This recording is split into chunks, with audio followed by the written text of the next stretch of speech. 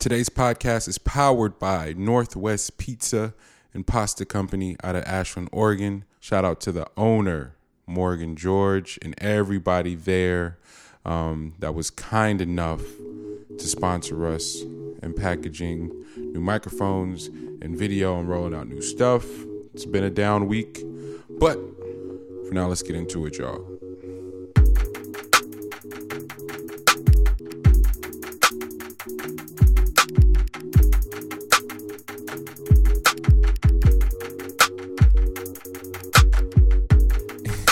Meet the Brave. We're back.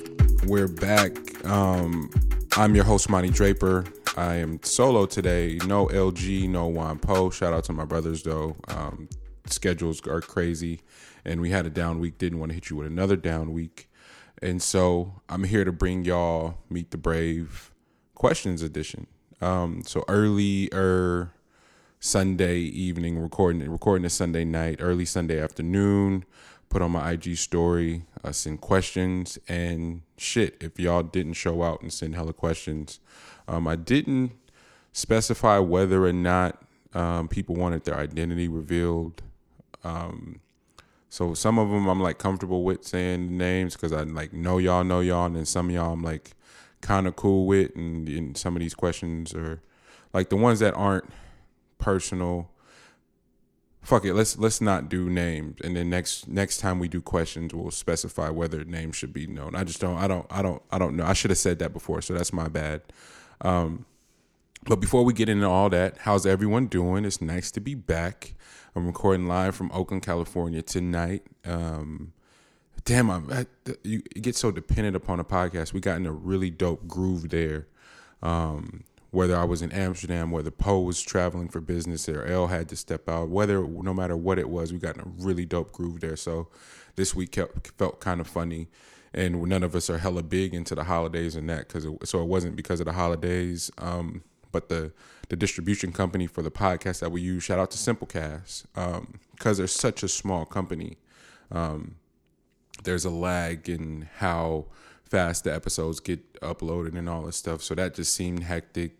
Lex was traveling because of family. I was gone away in Lake Charles, Louisiana. Shout out to all the family back there. We had an amazing stay. It was so nice to see everyone and kind of decompress for a little bit. But so that was the reason for not having an episode last week. But it felt off, and what was cool about it is that it revealed that people hella fuck with the show though. So we got a bunch of DMs, and some comments like, I got some texts like, no podcast this week. Like, people have become dependent upon it on Mondays to start their week. And so it felt good to be missed, but it also made you feel really bad for not just going the extra mile and making sure that we had a podcast, because we could have easily did one. I traveled with equipment. I know the guys would have made time to make sure that it happened. So I dropped the ball on that, y'all. That's my fault. But we're back, a week off and pick up where we left off, and the year's winding down, and we start like it'll be a full year of the podcast, man. We started this back in February, and I'm just so proud of it to see where it's come, and it's really fitting to go back to a one-man show the way it started initially with the guest and the host, and a lot of the banter was about growing and developing and evolving in real time, and you guys have gotten to do that with the show. So experimenting, trying to see what works, what doesn't work, all this stuff. And then shout out to everybody that sent feedback along the way. My brother Eli, Maki, relax. My brother Eli, B Walk, Morgan, all these different people have sent feedback over the times in regards to like how to make the show better. So it's been incredible, and it's dope to be here. And the awesome thing about the growth is, and I've talked about it on the show before, that the initial pitch of the show was with L and Poe always in mind. Like, that was supposed to be initial format of the show, and I pitched it to them.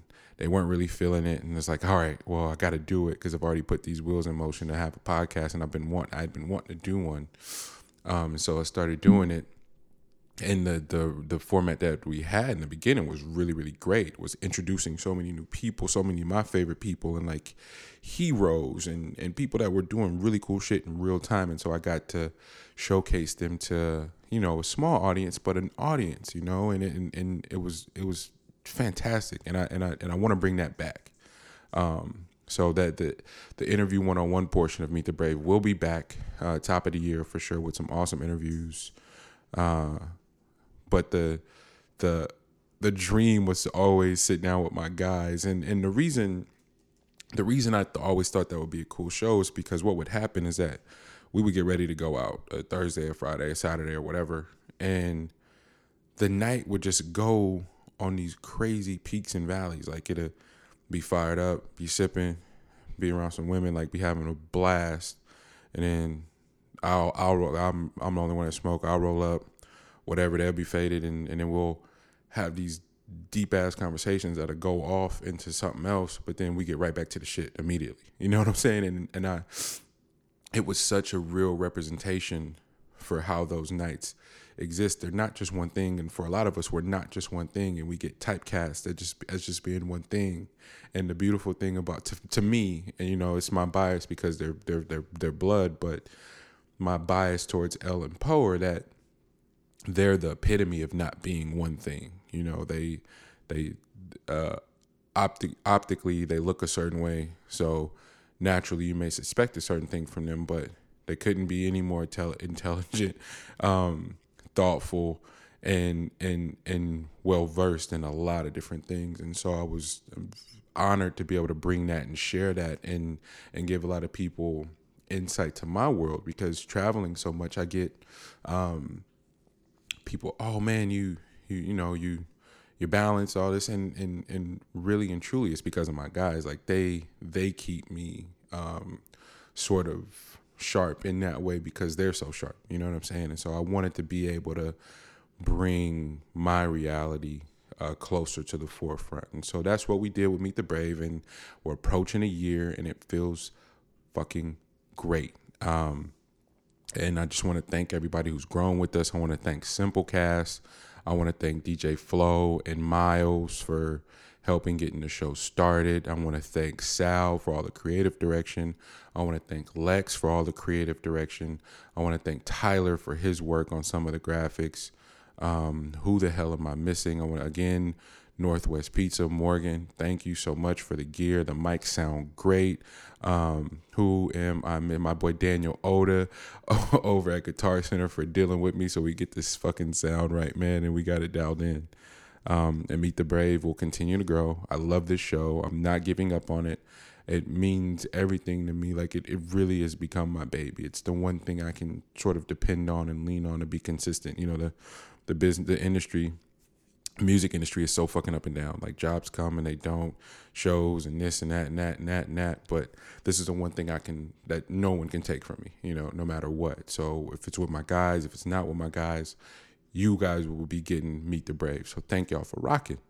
And and with that, shout out to everybody that sent all these questions. So we're gonna get to the questions, but before we get to the questions, what do you know? Your boy is going on a 6 city run, tour shows to tour my latest release, Mercy, on At The Av Records. I hadn't talked much about it on a podcast. I was indifferent about mixing the two, but fuck all that. This is my show. It's my platform, and why wouldn't I big my shit up? You know, I'm so proud of this album. I got to work with Locksmith. I got to work with GQ. I got to work with Kevin Allen.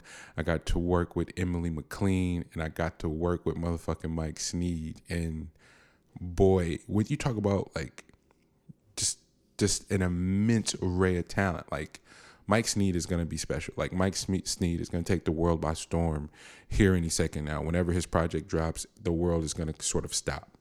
I stand by that. So shout out to Mike for being on the album. Emily McLean, the second I heard her sing, I was like, yo, I have to work with her. And the GQ feature, man, is such a blessing because I'm one of those people that's like a super fan. But I can do it from afar, sort of play my role. But the relationship with Q goes back so far because him and L are like homie, like they homies, like them niggas got mistaken for like twins coming up. You know, the Hoopers, they're two of the more known Hoopers from our area ever in history. That's not even exaggerating. So they always sort of got mixed up with each other, like being brothers, being related or whatever. So that like I've known Q from playing the background and being L's little cousin, but Q, you know, he meets so many people, he never put two and two together. So we just so happen to be working with these two producers, Soundtrack and Zenon, who they're all crew. Soundtrack, Zenon, Q, they're all ODS One Day Soon, and Q is signed to Jamla as well, Ninth Wonder Rhapsody, and he just so happened to be home. He needed somewhere to record and ended up recording out at my place for a couple weeks there and making fire. And then I finally got the courage enough to ask him to be on one of the joints, and he kind of looked at me like, duh, fool, like, you family, like, it's good, you know, and laced me and blessed me with a verse. And the Kevin Allen feature is so powerful too, because he drove all the way out to the house and just we powwowed and built on some real shit, and he made the beat on the spot. I was humming the melody of the chorus while he was making the beat. He's like, go lay that immediately. And we wrote those verses together, and that's why we sort of cut each other off like that and go back and forth. So that's such a special song to me. Blood in the Water on Mercy, the Locksmith feature. Man, those who know me know how much that meant to me too. When I first moved back from college, I gotta start specifying when I say move back, because I've been talking to people lately like, yo, when I came back home, they're like, you did a bid? Like, like, no, I won't last in nobody's jail, bro. Like, nah, I was coming back from school. So when I first moved back from school, Locke's sister was thinking about managing me. So we worked really closely together for a few months there, and I got to go to Atlanta with them for A3C and spent a lot of time with Locke. But you know, this entitlement, man, and I talk about it a lot, but we all sort of suffer from it. Or well, let me talk about myself. I was experiencing this entitlement sort of feeling because a lot of my friends were in music already. So here I am showing up back home thinking it's going to be a breeze. I'm going to be able to get a Sue feature, a P-Lo feature, a Locksmith feature, all this shit just without proving yourself. And what happened with Sue and P-Lo is that they're family. So they didn't question it, but in the back of their mind, they're probably like, come on, Monty, like, man, you know, but but those they're such good guys that I know that they didn't even do that. But in hindsight, they had been working so hard, like, and you're talking about a 6-7 year head start of grinding it out, you know, and paying for studio time, paying for mixing, and just working hella hard. And what you can't account for is the sort of appreciation for everything that the grind gives you. You know what I'm saying? And so what a lot of art, and that's not just in music, that's in any industry, when people sort of just think they're going to skip all those steps and come right to the top and go, yo, man, I need this, I need that. Everybody looking at you like, fam, can you go do can you go start in the mailroom first? And that's not no shade, that's not no nothing. It's just it makes you appreciate things a lot more and puts things in perspective for you. So I said all that to say, because I was working with Locke's sister, I assumed that I'd be able to get a verse, and it don't work like that. You know, here's somebody that's been at the top, like been a notable top tier MC for more than a decade now, and you just showing up to the party thinking you don't get to work with this person, and you ain't got no money for a feature, fam. You better go sit down somewhere. And it was the most humbling shit in the world, because he's such a great guy. He would never say it like that, but he didn't have to. And I don't know what it was inside of me that didn't take it. Well, I know why I didn't take it personal. I was reading the fucking 4 agreements at the time. And just like, don't take anything personal. It's like, oh, this isn't personal. It's just reevaluate it and look at it from his perspective, you know. And he never even said no. You know what I'm saying? He was like, yo, let's take our time and look at some things. He was honest about it. He's like, yo, let's pump your brakes on that one, young boy. But he was hella nice about it. And when we got back from Europe last year, and I got to play him rock. He looked at me. He was like, "Oh, you got it now." You know, and we were walking out. We were walking to his car, and he was like, "Yo, bro, like, I'm proud of you. You did this. You did the work. It's like anything you need, I got you."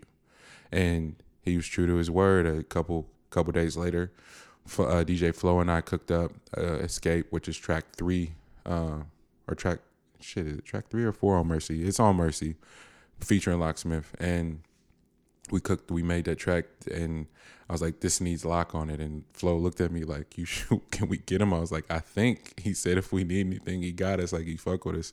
Sent him that shit, he sent it right back. So shout out to Lock. The producers, Soundtrack Zenon, of course, my brother DJ Flow did majority of Mercy. He did probably 6 of the joints on there. Soundtrack Zenon, of course. Will Bracey came through with that Hold On shit with me and Mike Sneed. Hold On is for sure a standout. Like, it's certified on that one. We'll be pushing that one soon, hopefully doing a visual. Ryman from Trey Coastal, shout out to them. And Ryman for blessing me with that beat. That creation was such an experience too. Kevin Allen production on there as well. Who am I missing? I think I got everybody.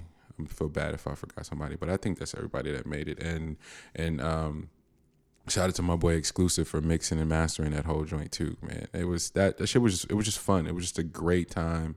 And again, there wasn't any intentions to come up with that album because we were working on something completely different, but in the process of just trying to dedicate myself to the craft and like put the time in and like get my chops up, I was in the studio every day, and I still am now, because that proved to be so fruitful.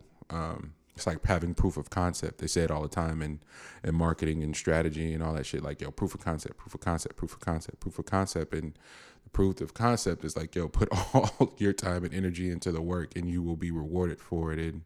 And there you have it. Mercy was born. So I want to thank everyone who sent incredible text messages and emails about how they feel about the album, man. I'm just grateful. I'm grateful, and I didn't mean to talk about it that long, but I just wanted to say that I'm grateful. I'm humbled because I'm able to go on the road and perform this record, and the only reason I'm able to perform this record on the road and take my brothers Soundtrack Zenon and DJ Flow with me out on the road is because we privately fundraised to be able to do this shit.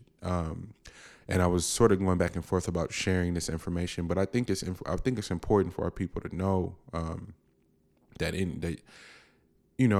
it sort of seems hopeless. Like, for me, I jumped into this with no plan B. Like, I'm dedicating everything to creative expression, and I don't regret it for one second. That doesn't mean that it doesn't get hard, and that some days aren't very much darker than the other.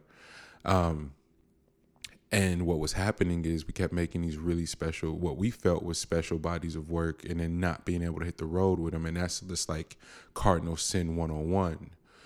You got to know your demographic. You got to know where you can go. And then you also got to have fucking financing to do it, and luckily enough, been paying attention enough to know where our market is. So we're just going to our market. We're not trying to spread ourselves thin, but we're going to where we know we got people that fuck with us. But in order to do that, we needed finances. And I had an investor contact me. I didn't contact this investor. After my rant on the podcast, when we aired fucking video for the first time, shout out to Lex, I had an investor contact me offering me financing for the next tour. So I started because I'm dedicated to this and I'm all in, I was able to fucking plan all that shit within a matter of days. And some of the information I already had because I just had been thinking about it. I was able to plan it and organize in a matter of days and get it rolling. And once it came time to start putting deposits on things and getting things secured, it's like, oh, well, money's tied up elsewhere. Wait, what? I've done all this. I got all this in motion and you're telling me the money's tied up? And so I gave myself a day to sort of panic and be frustrated and be mad at the world. But after that, it was like, nah, fam, figure it out. And I remember having a conversation with an entrepreneur friend that I met when I first moved back to the Bay.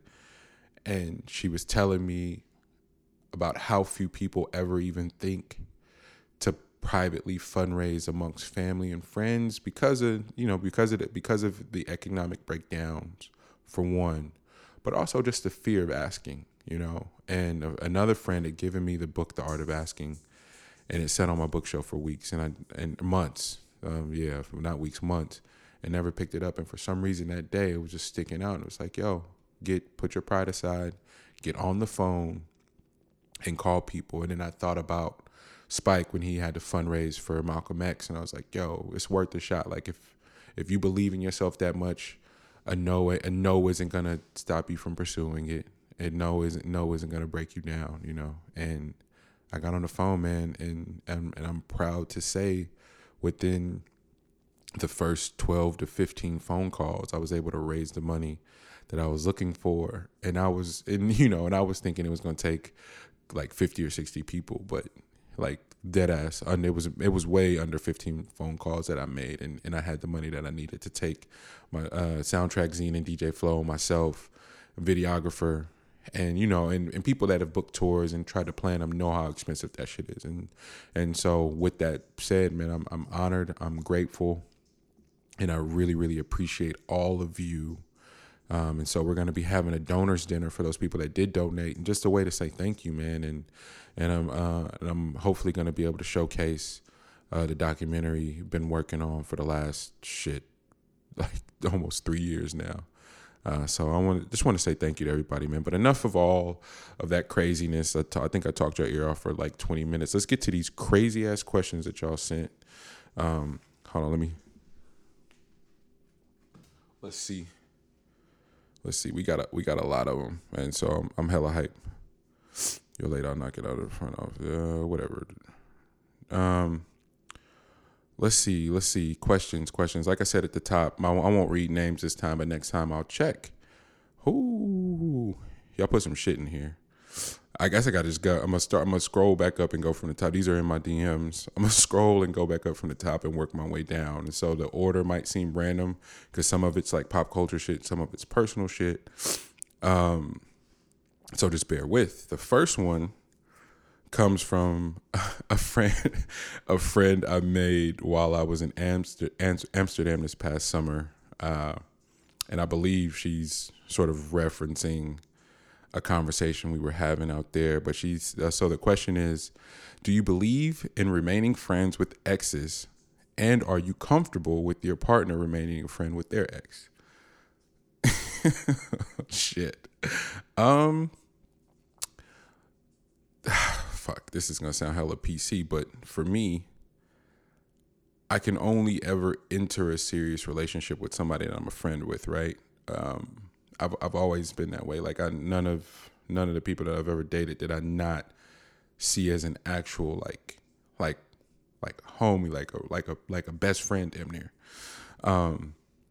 And that's not to say that I'm still friends with all of them today, but the fucked up part is I would like to be friends with just about all of them.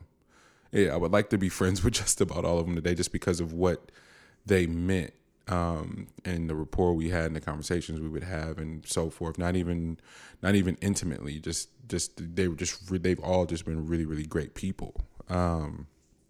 So yeah, and some of my exes I'm still friends with too, though. So I still have some really close relationships with some people that I had really intense relationships with. So yeah, I definitely believe in remaining friends with exes. Am I comfortable with my partner remaining friends with an ex? Yes. But then I also subscribe to that whole thing, like, we don't own nobody and people are grown and they gonna do what the fuck they want to do regardless. I know that sounds hella hunky-dory or whatever too. It's just how I keep my mind at ease, and then just, again, that shit not being personal. Like, if people gonna fuck around, they gonna fuck around, That's just what I personally subscribe to, and again, try not to take that shit personal. So yeah, hopefully that answers that question. Let's move on. I feel like I'm gonna get killed for that, but that's my honest to God how I feel. Let's move on. I saw on you. This comes from a friend in New York. I saw you and your sister vibing the Backstreet Boys on your story. Is it safe to say that you have them over in sync? No, that's a hard no. I man, if we're going, NSYNC definitely has the better fucking discography to me. I think just because there's more albums, if I'm not mistaken. If there's not more albums, there are more noteworthy albums than Backstreet Boys. But in real time, I do remember fucking with Backstreet Boys way more than NSYNC. And this is hella funny because just had shout out to my nigga Mo Green, but we were having a text conversation about which is hella random to be talking about Backstreet Boys and NSYNC, but it was because Backstreet Boys had just put that new single out, and it was just like how many people like closetly fucked with them, those both boy bands, and like know all the records and shit. But now it's like cool to come out and say that you fucked with it. But then there's a lot of niggas that didn't fuck with them, so they be looking at you like hella sideways when you singing the shit all off key in the club. And I'm like, bro, don't you dare judge me right now, nigga. It's 2018. You cannot judge me for knowing a Backstreet Boys song. For damn sure not an NSYNC song. But yeah, definitely not safe to say that I have them over. It would just so happen that song came on, cut the camera on, and caught my sister singing hella off key to Backstreet Boys, and she hates me for it. But oh well. Yeah, that's a good question. How many people? First of all, how many people aren't ashamed to say that they fucked with all the boy band shit, all the girl band shit, that whole era of music? Like, people really still be trying to be hella cool, but get over yourself. Okay. Yeah, those were the here. This now some shit gets some serious shit. This is all this is from a homie that I usually have that usually likes to debate sports and shit, but oh fuck, I don't even know if we should talk about this. I guess we got to try.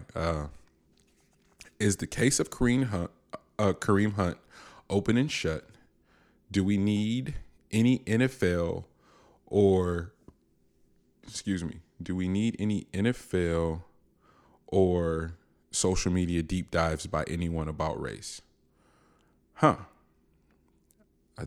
me social media deep dives about race. I think I know what you mean by that, and if I don't, bro, correct me tomorrow when this drops. But the Kareem Hunt shit, man, oh fuck, dude, it's hard. It's really hard to talk about. And for people that don't know, Kareem Hunt is the running back for the Kansas City Chiefs. That was released this past weekend when the video footage aired of him shoving and kicking a woman outside of his apartment, I believe it was, or outside of his residence. I don't know if it was an apartment or a loft or condo or whatever, but outside of his residence. And from someone that's been in a lot of like drunken altercations like that, not personally, but having to break shit up and like play peacemaker or whatever, like what it looked like happened, because this is CCTV footage that everyone's been watching. But what it looks like happened is that there's drinking involved, obviously, and then it's a group full of chicks, group full of dudes, and everybody go back to the spot, and it's lit or whatever, and then something happens. The young lady gets asked to leave and don't want to leave and causes a scene, and by the time the video footage airs is when you see Kareem Hunt push her twice, if I'm not mistaken, with intentions of trying to get to her multiple times. But one of his friends came out of the residence to try to stop him from ruining his life. Just one of his friends. Keep that in mind. And in a really big scuffle, incited by him, everybody runs into her and she goes flying, and that's important, because that last one where she goes flying isn't him pushing her per se, but it's the force of him in the midst of everybody else hits her and she goes flying. It looked like she rolled her ankle or whatever, and was like trying to collect herself, and so she was kneeling down, and then fam goes over and kicks her. And it's I mean, having goddaughters and sisters and a mom and all that shit, like it's just gut wrenching to watch. I think this whole last few years, man, just of social media and finding out how sick men really fucking are, and like how many of y'all really like actually hate women, bruh, has been so like mind boggling to me. Like, so watching the video was just disgusting. And so just so happened to be at a bar out in Stanford, and they got the big TVs playing, like these, I'm talking like 90-inch TVs playing, and ESPN is playing the shit on loop. So you trying to sit, get faded, get it in, talk to some people, whatever, and here this fucking video is on loop all night. This was Friday night. And I'm just like, yikes. Watching this shit with no sense, even watching it, period, fuck having sound, but just watching it, period, looks so bad. And immediately I was like, yo, I don't really even care. I don't care to hear his side of what happened. Like immediately I was like, I don't give a fuck what your side is. And I know people are going to be pissed at that, but the only reason I say that is because of how I was raised personally. And my mom, my uncle, my grandma, they all made it really, really clear to me, like as a Black American, you are playing a game. You're entering this game of life. Is the rules and the odds are so stacked against you, fam. You got to have a lot thicker skin. You got to walk away from a lot more shit, and you have to be the bigger person more times than not. And fuck your excuses. No one cares. No one cares. And I remember thinking that was the most traumatic thing you could say to a fucking 6-year-old when I was younger. But the older I got, and the more homies I lost, the more friends and that I lost to stupid shit, I realized that my family was doing me such a big favor at understanding that this world does not give a fuck about you, and you could be gone that fast. And so I said all that to say, look like Kareem Hunt forgot for a second that no one is going to care about your side of the story, and this is just bad. Arguing with anyone would be bad, but especially a woman, and then it getting physical with anyone would have been bad, but especially a woman, it's going to look even worse. and so that was my initial reaction. And then wake up this morning, I'm cooking and shit, and I got my Griselda on, my Benny the Butcher shit, man. Oh man, shout out to Griselda and Benny and everybody. So Benny and Westside might have the two best projects of the year behind J-Rock.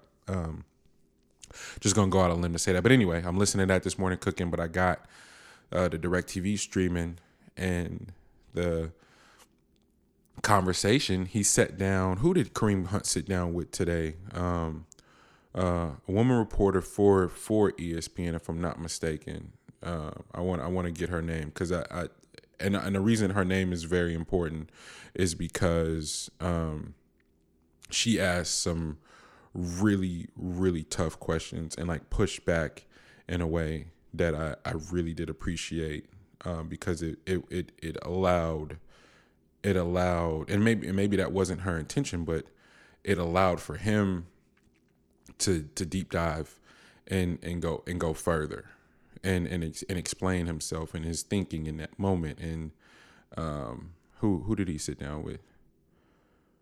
Am I not gonna be able to find it? Damn. Fuck Chris Morton. He didn't sit down with Chris Mortensen. Who was the lady that he sat down with? This is terrible. Excuse me, y'all.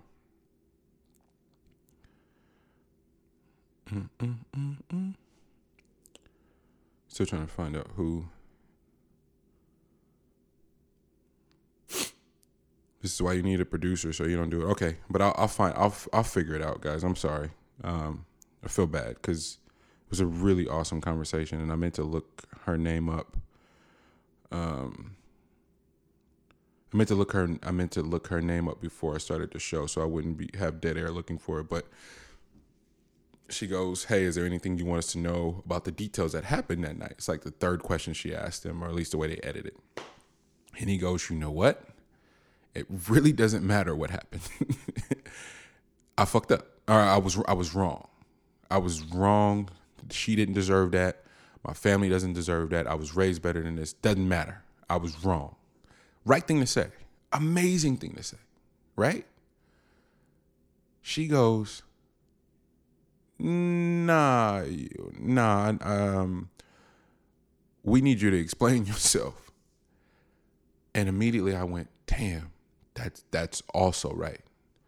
And I thought he did an amazing job at answering that too.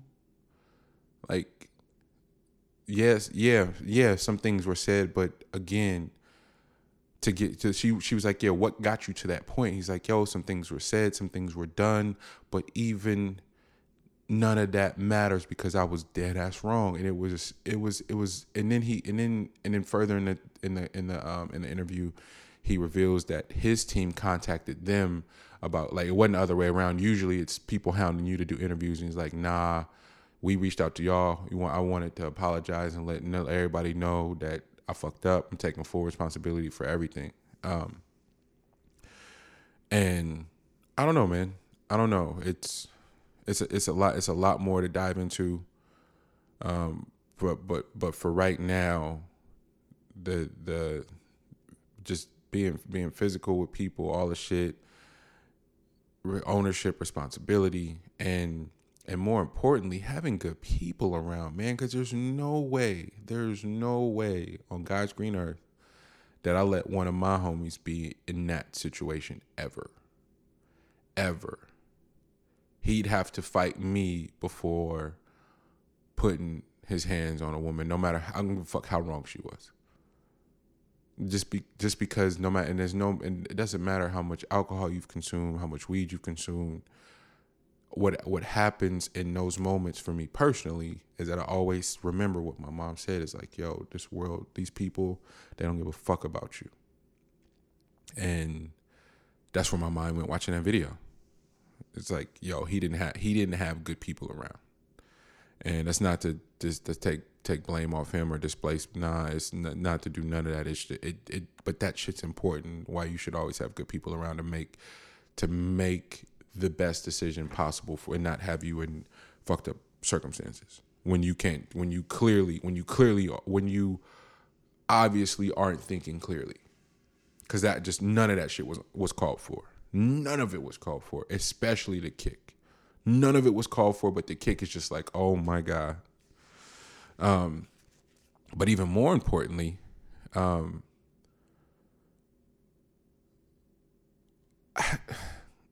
I don't. If people are going to discuss domestic violence and just violence, period, ESPN can't do it under the guidelines of Disney. I'm sorry, they pick one, because y'all dancy and want to be cute with certain shit, but then you want to deep dive on certain shit. Pick a side, ESPN. Pick a side, Fox Sports. Everybody pick a side and really get to it if you're gonna get to it. If not, shut the fuck up. Stop covering it, because you can't. You playing both sides and you leaving out a lot of shit. Oh, we don't do politics in sports. We don't know. Okay, cool. But everything's blended now. So talk about all of it or don't talk about none of it. Pick a side, man. Damn, I didn't expect to go there. That was a good ass question. Let's see, what else do we have next?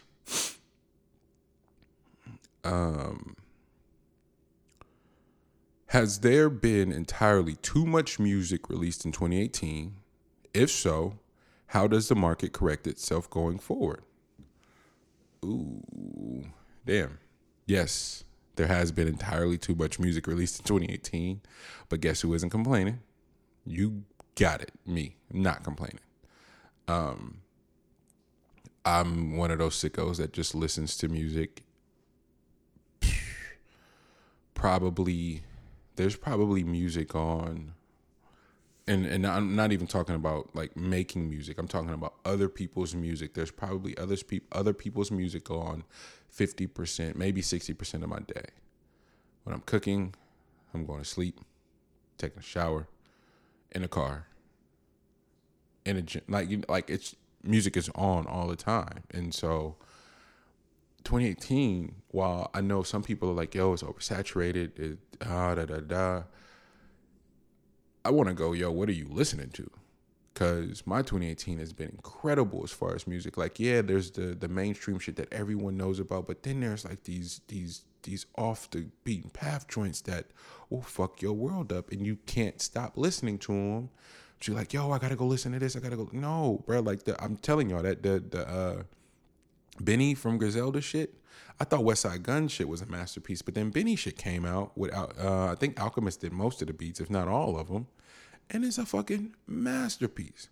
And it's not gonna get the notoriety of Meek dropping this week, or Anderson .Paak last week, or Ella May. No, it's not gonna be on those same people's radar.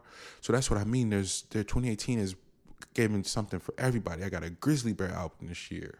Like, I've been like a little kid. I felt like a kid again with 2018 with all these releases. So yes, there's been entirely too much music released, but again, I'm not complaining.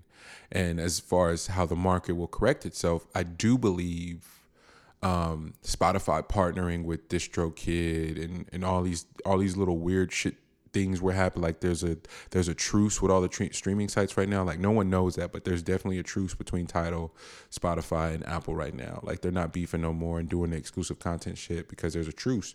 So you see it like central banking and all the shit. Like there's going to be centralizing music to where all of the entities and powers work together to take back the power from the creator. Because right now the creators have all the power. And I think we realized it a little too late. Excuse me. I think we realized it a little too late.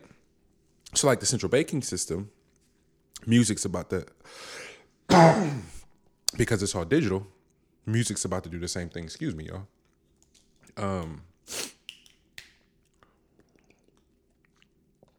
So yeah, the truce, the Music Modernization Act, like all of those things I've been saying for a few weeks now are really scary. And then the more I thought about it, and it's been sitting around walking with it and looking into central banking and just overall control in general, and the government getting involved, and that enticing there to be a truce between all the streaming platforms, is like, what are they doing? What are they up to? And it looks like the control is going to be taken back like that. I don't have any proof, to be honest. It's just I'm just piecing all the things together, like the DistroKid and Spotify merging was like mind-boggling to me. It's like, yo, is this beneficial for artists or is this going to hurt artists? We don't know yet, but it seems like they're aligning to form a conglomerate and take the power back and be able to inflate those numbers back to what they were when there was physical things being sold, but no, just watch that unfold more. Watch it close. Watch it more. Watch it a lot more closely. I don't believe that'll happen like early 2019. I believe right around Grammy time, we'll start to see some things we'll start to see some things happen where we start going, oh, okay. And then as 2019 closes, we'll get a clearer picture on the power play that all of these entities have made that'll springboard us into 2020, and creatives will be sent back into this place of like having to figure it out again, which we always do. So yeah, that's my thoughts around that. What else do we have? Anderson .Paak being the next under Dr. Dre's umbrella, can we cement him as the greatest? Yes. I suppose we can go further on that, and look at the family tree of Dr. Dre. So NWA, Eazy-E, Ice Cube, cool. That gives us DOC. That gives us Suge Knight, excuse me. That gives us Snoop Dogg. That gives us Das Corrupt. We don't have to do the whole Death Row family tree, but we can out of respect. RBX, Lady Rage, Danny Boy. We can do that all night if we need to.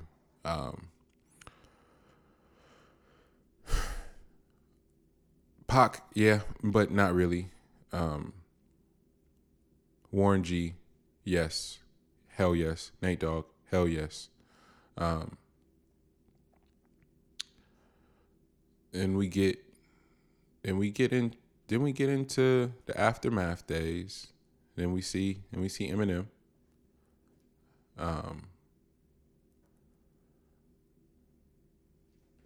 Then we see 50 in that whole run. We see the game's emergence. Then it gets quiet for a little bit. Then we get Kendrick and everything that is TDE. And then we get and then we arrive at Anderson .Paak. So damn, can we think of one person that's at the center of more earth moving music? Can we think of one person?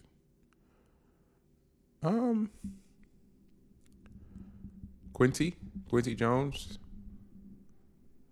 But I guess that's what this person is. What this person is asking is in reference to like a Quincy Jones and others. But I don't know who else would even be able to be mentioned with Quincy and Dre at this point. Am I bugging? Maybe there are people in rock and roll and shit and like other genres that I'm missing.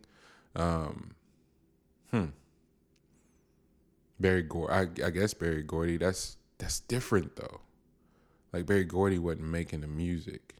I think we're talking more so about making the music. Because if we're talking about making the music, it's just Dre and Quincy are in a class of their own, right? Am I bugging? People don't kill me for this, but I'm having a brain fart. But I genuinely don't think no one else is fucking like in terms of being hands on with the music and being connected with all this different shit. So you again, we're talking about NWA all the way up to Anderson .Paak with multiple. How many Diamond records in that span? We got Get Rich or Die Trying, Diamond. M has 3 Diamond joints. Or 2. Dre has 2. Snoop. Yeah, man. I'm going Dre. I'm going Dre and Quincy are in a stratosphere all by themselves. And if I'm wrong, fight me. Let's see. Let's do one more. Oh no, let's do 2 more. Where does your hate for the Warriors stem from? I do not hate the Golden State Warriors. Don't y'all dare fix y'all lips to say that. I don't hate the Warriors. I hate their fans and the ownership. I love the play. Steph. We've never seen anything like Steph. Steph has changed the game forever. Clay. You talk about the epitome, he also changed the game too. Like he's not just 3-and-D. Like a lot of these new cats that are getting paid max dollars are 3-and-D, and that's it. Clay isn't just 3-and-D. Clay is 3-and-D. Oh, and by the way, I can give you 50 in a night, but dolo by myself too. So Clay's different. Draymond is, y'all know me, undersized big men. I'm always gonna have a soft spot in my heart for. So Dre is my guy. KD is also another favorite player, and I don't subscribe to the whole thing of super teams and all that shit. Like I don't care. You go ball and be happy. And I also know that KD's decision was more business than anything.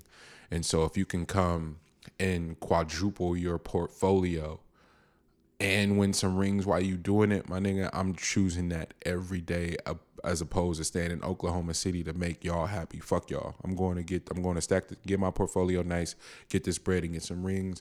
And I don't care what your cupcake, all that, call me what you want, but my portfolio is nice. Oh, and I got rings, by the way. So yeah, I'm not trying to hear that shit at all about the super teams. I love the players.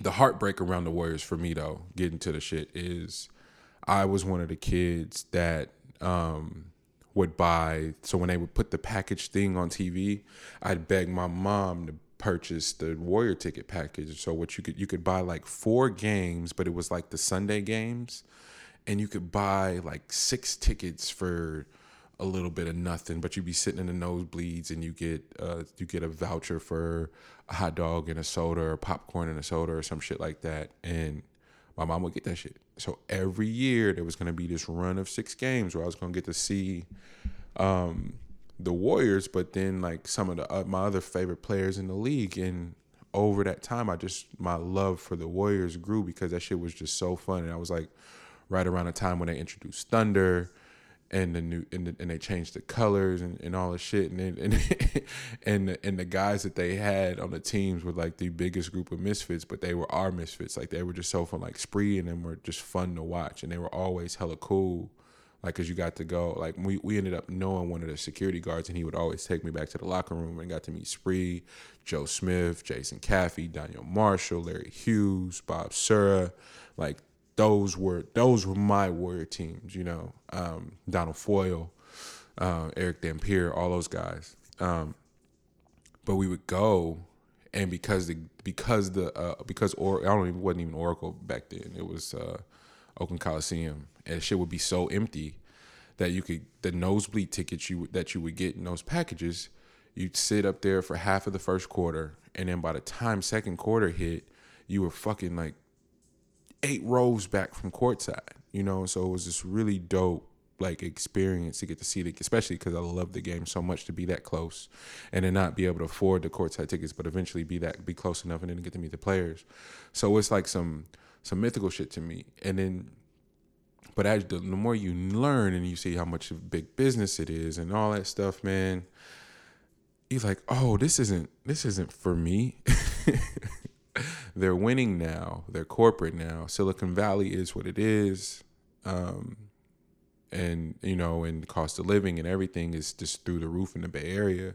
And so some like the lower class, not even the middle class, the lower class is what kept the Warriors like lit.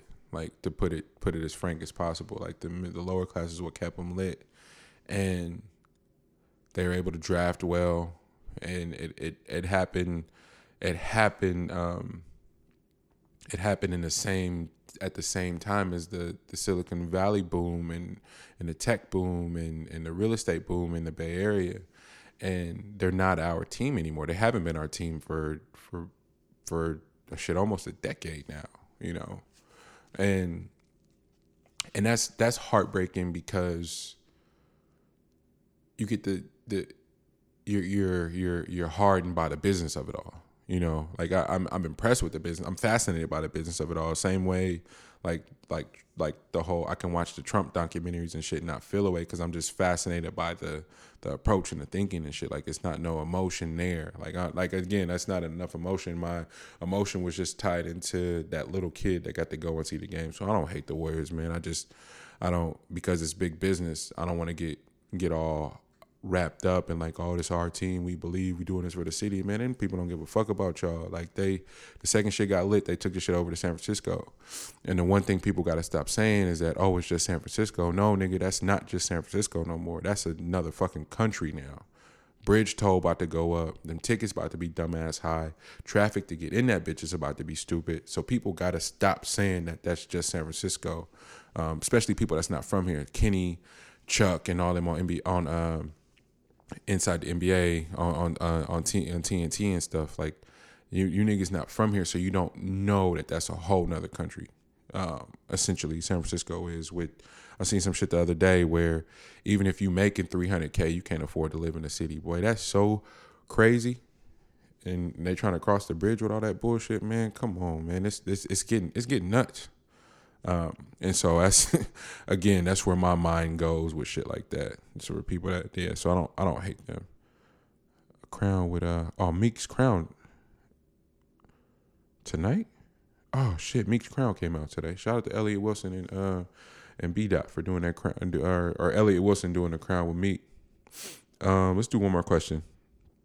No, I've been ranting for a little bit over an hour. My bad. I didn't mean to keep y'all this long. Um, how do you deal with negative commentary around your pursuit music? Holy shit, this is creepy. Um, Shout out to my homie Soundtrack. We had this conversation at rehearsal for tour the other day. We just started talking about this, and so it's crazy to have it. But this is coming from another rapper, so I get it why he's asking this question. I'm telling you the same way I told Soundtrack. Like you learn a very hard lesson that even if it's family or close friends, that you got to distance yourself, because if you subscribe to the whole theory that thoughts become things, man, whenever I'm saying something, it's like prophecy for me. So I'm like, it's a mantra, I'm waking up and I'm telling myself, yo, like my 5 beats a day are what's getting me closer to my dream, getting me closer to my goal. Making sure that I write a 32 just to have one on deck is important, just to sharpen my skills. Making sure that I sign up for an acting class, a writing class, all this stuff is so important. And it's not a knock on anyone. It's just different approaches. But from the time we enter into school, it's just like everything's geared towards having you operate within a similar thread of thinking, and it unfortunately just don't work that way. I'm not knocking nobody that has a 9 to 5. More power to you. Like, that stability, dog. I would kill for that stability right now. But I also have this thing where I can't of sound mind and body work for a corporation. And this is embarrassing to admit out loud, but it's my truth. But of sound body and mind work for somebody else who had a dream just like you. You know what I'm saying? I'd rather go out swinging. Is a decision that I made a long time ago, and I lost a lot of friends in the process. I lost a lot of family members in the process, of people that don't deal with me because we're just not on the same thinking. But I don't hate them, and I don't take it personal. Again, it's not taking it personal. Like, they don't hate me or despise me for my decision. I actually think the opposite. I think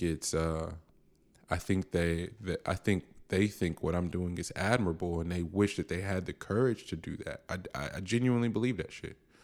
And that even that might be ignorant of me to think, but it's just how I feel. It's just a feeling I get, And so, like with this tour thing, for example, I think a big reason why I was scared to privately fundraise and like call friends and family for donations and shit to the tour, because it's like, how many people even fuck with the music, for one, even care, and then two, how many people want to give they hard-earned ass money to somebody that they see as just a fucking rapper, without understanding all of the work and the time that I put in, and how much more than a rapper I am, and that I'm aspiring to be.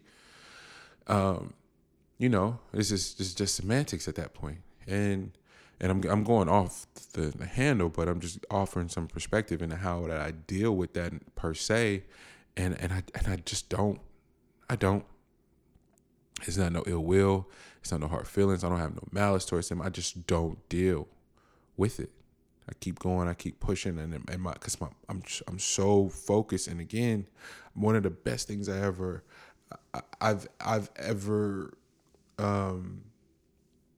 ever witnessed is being a fan of Hove since Reasonable Doubt, and him saying shit, and then reading those reviews, and people being like, yo, he just Big Willie, he just bragging, he just doing this, he just doing that. And I never saw it as that. A lot of rap music, when cats is rapping about stuff, I never saw it as bragging. I always thought about it as prophecy. Like, the people are speaking about things that they want to accomplish and want to do. Want to be a multimillionaire, want to be able to provide like financial stability, but also financial awareness to the people around them to create generational wealth within their family. Like, these are the things that, like, when you hear when the naked ear hears bragging and boasting and like stunting and shit and big willy shit, I hear prophecy of wanting to be better and provide a better life for people to come after them. Man, that's the most selfless shit you could do, to change everything after you, so that the people in your lineage that come up behind you start ahead of the game as opposed to starting behind the game. And I'm done having that conversation with people that don't really understand that and want to piss on capitalism. Fuck that, man. Let's play this game and get this money for everybody else. You know what I'm saying? But it's neither here nor there. Back to the point of dealing with the negative commentary is just that I don't. Any negative energy, if your energy is off, please stay the fuck from around me. Don't call my phone. None of that. I saw Plies put that video up, and I couldn't agree more. It's like, my nigga, if you having a bad, fucked up day, and that's where you want to stay, don't call my phone, because I'm inclined to tell you to get off your ass and go find happiness somewhere else, because you're making a choice at that point. If the shit got you stressed out, won't. You're making a choice to stay in that misery. And that's fucked up to say black and white, but it is that black and white. Because you could easily decide, like, I'm happier than I ever been. I don't have shit to show for that happiness outside of having the happiness. You know what I'm saying? So it's just tough, man. But I've made a choice to stay as far as possible from around any energy like that. We had a few more questions, but it's like shit I don't really want to talk about. Somebody asked about 6ix9ine. I really don't give a fuck, to be honest with you. It's too much. Like, it's intertwined in too much like street shit and people doing like weird shit that you're not supposed to do in street shit that I don't really subscribe to. So I can't talk about that. I refuse.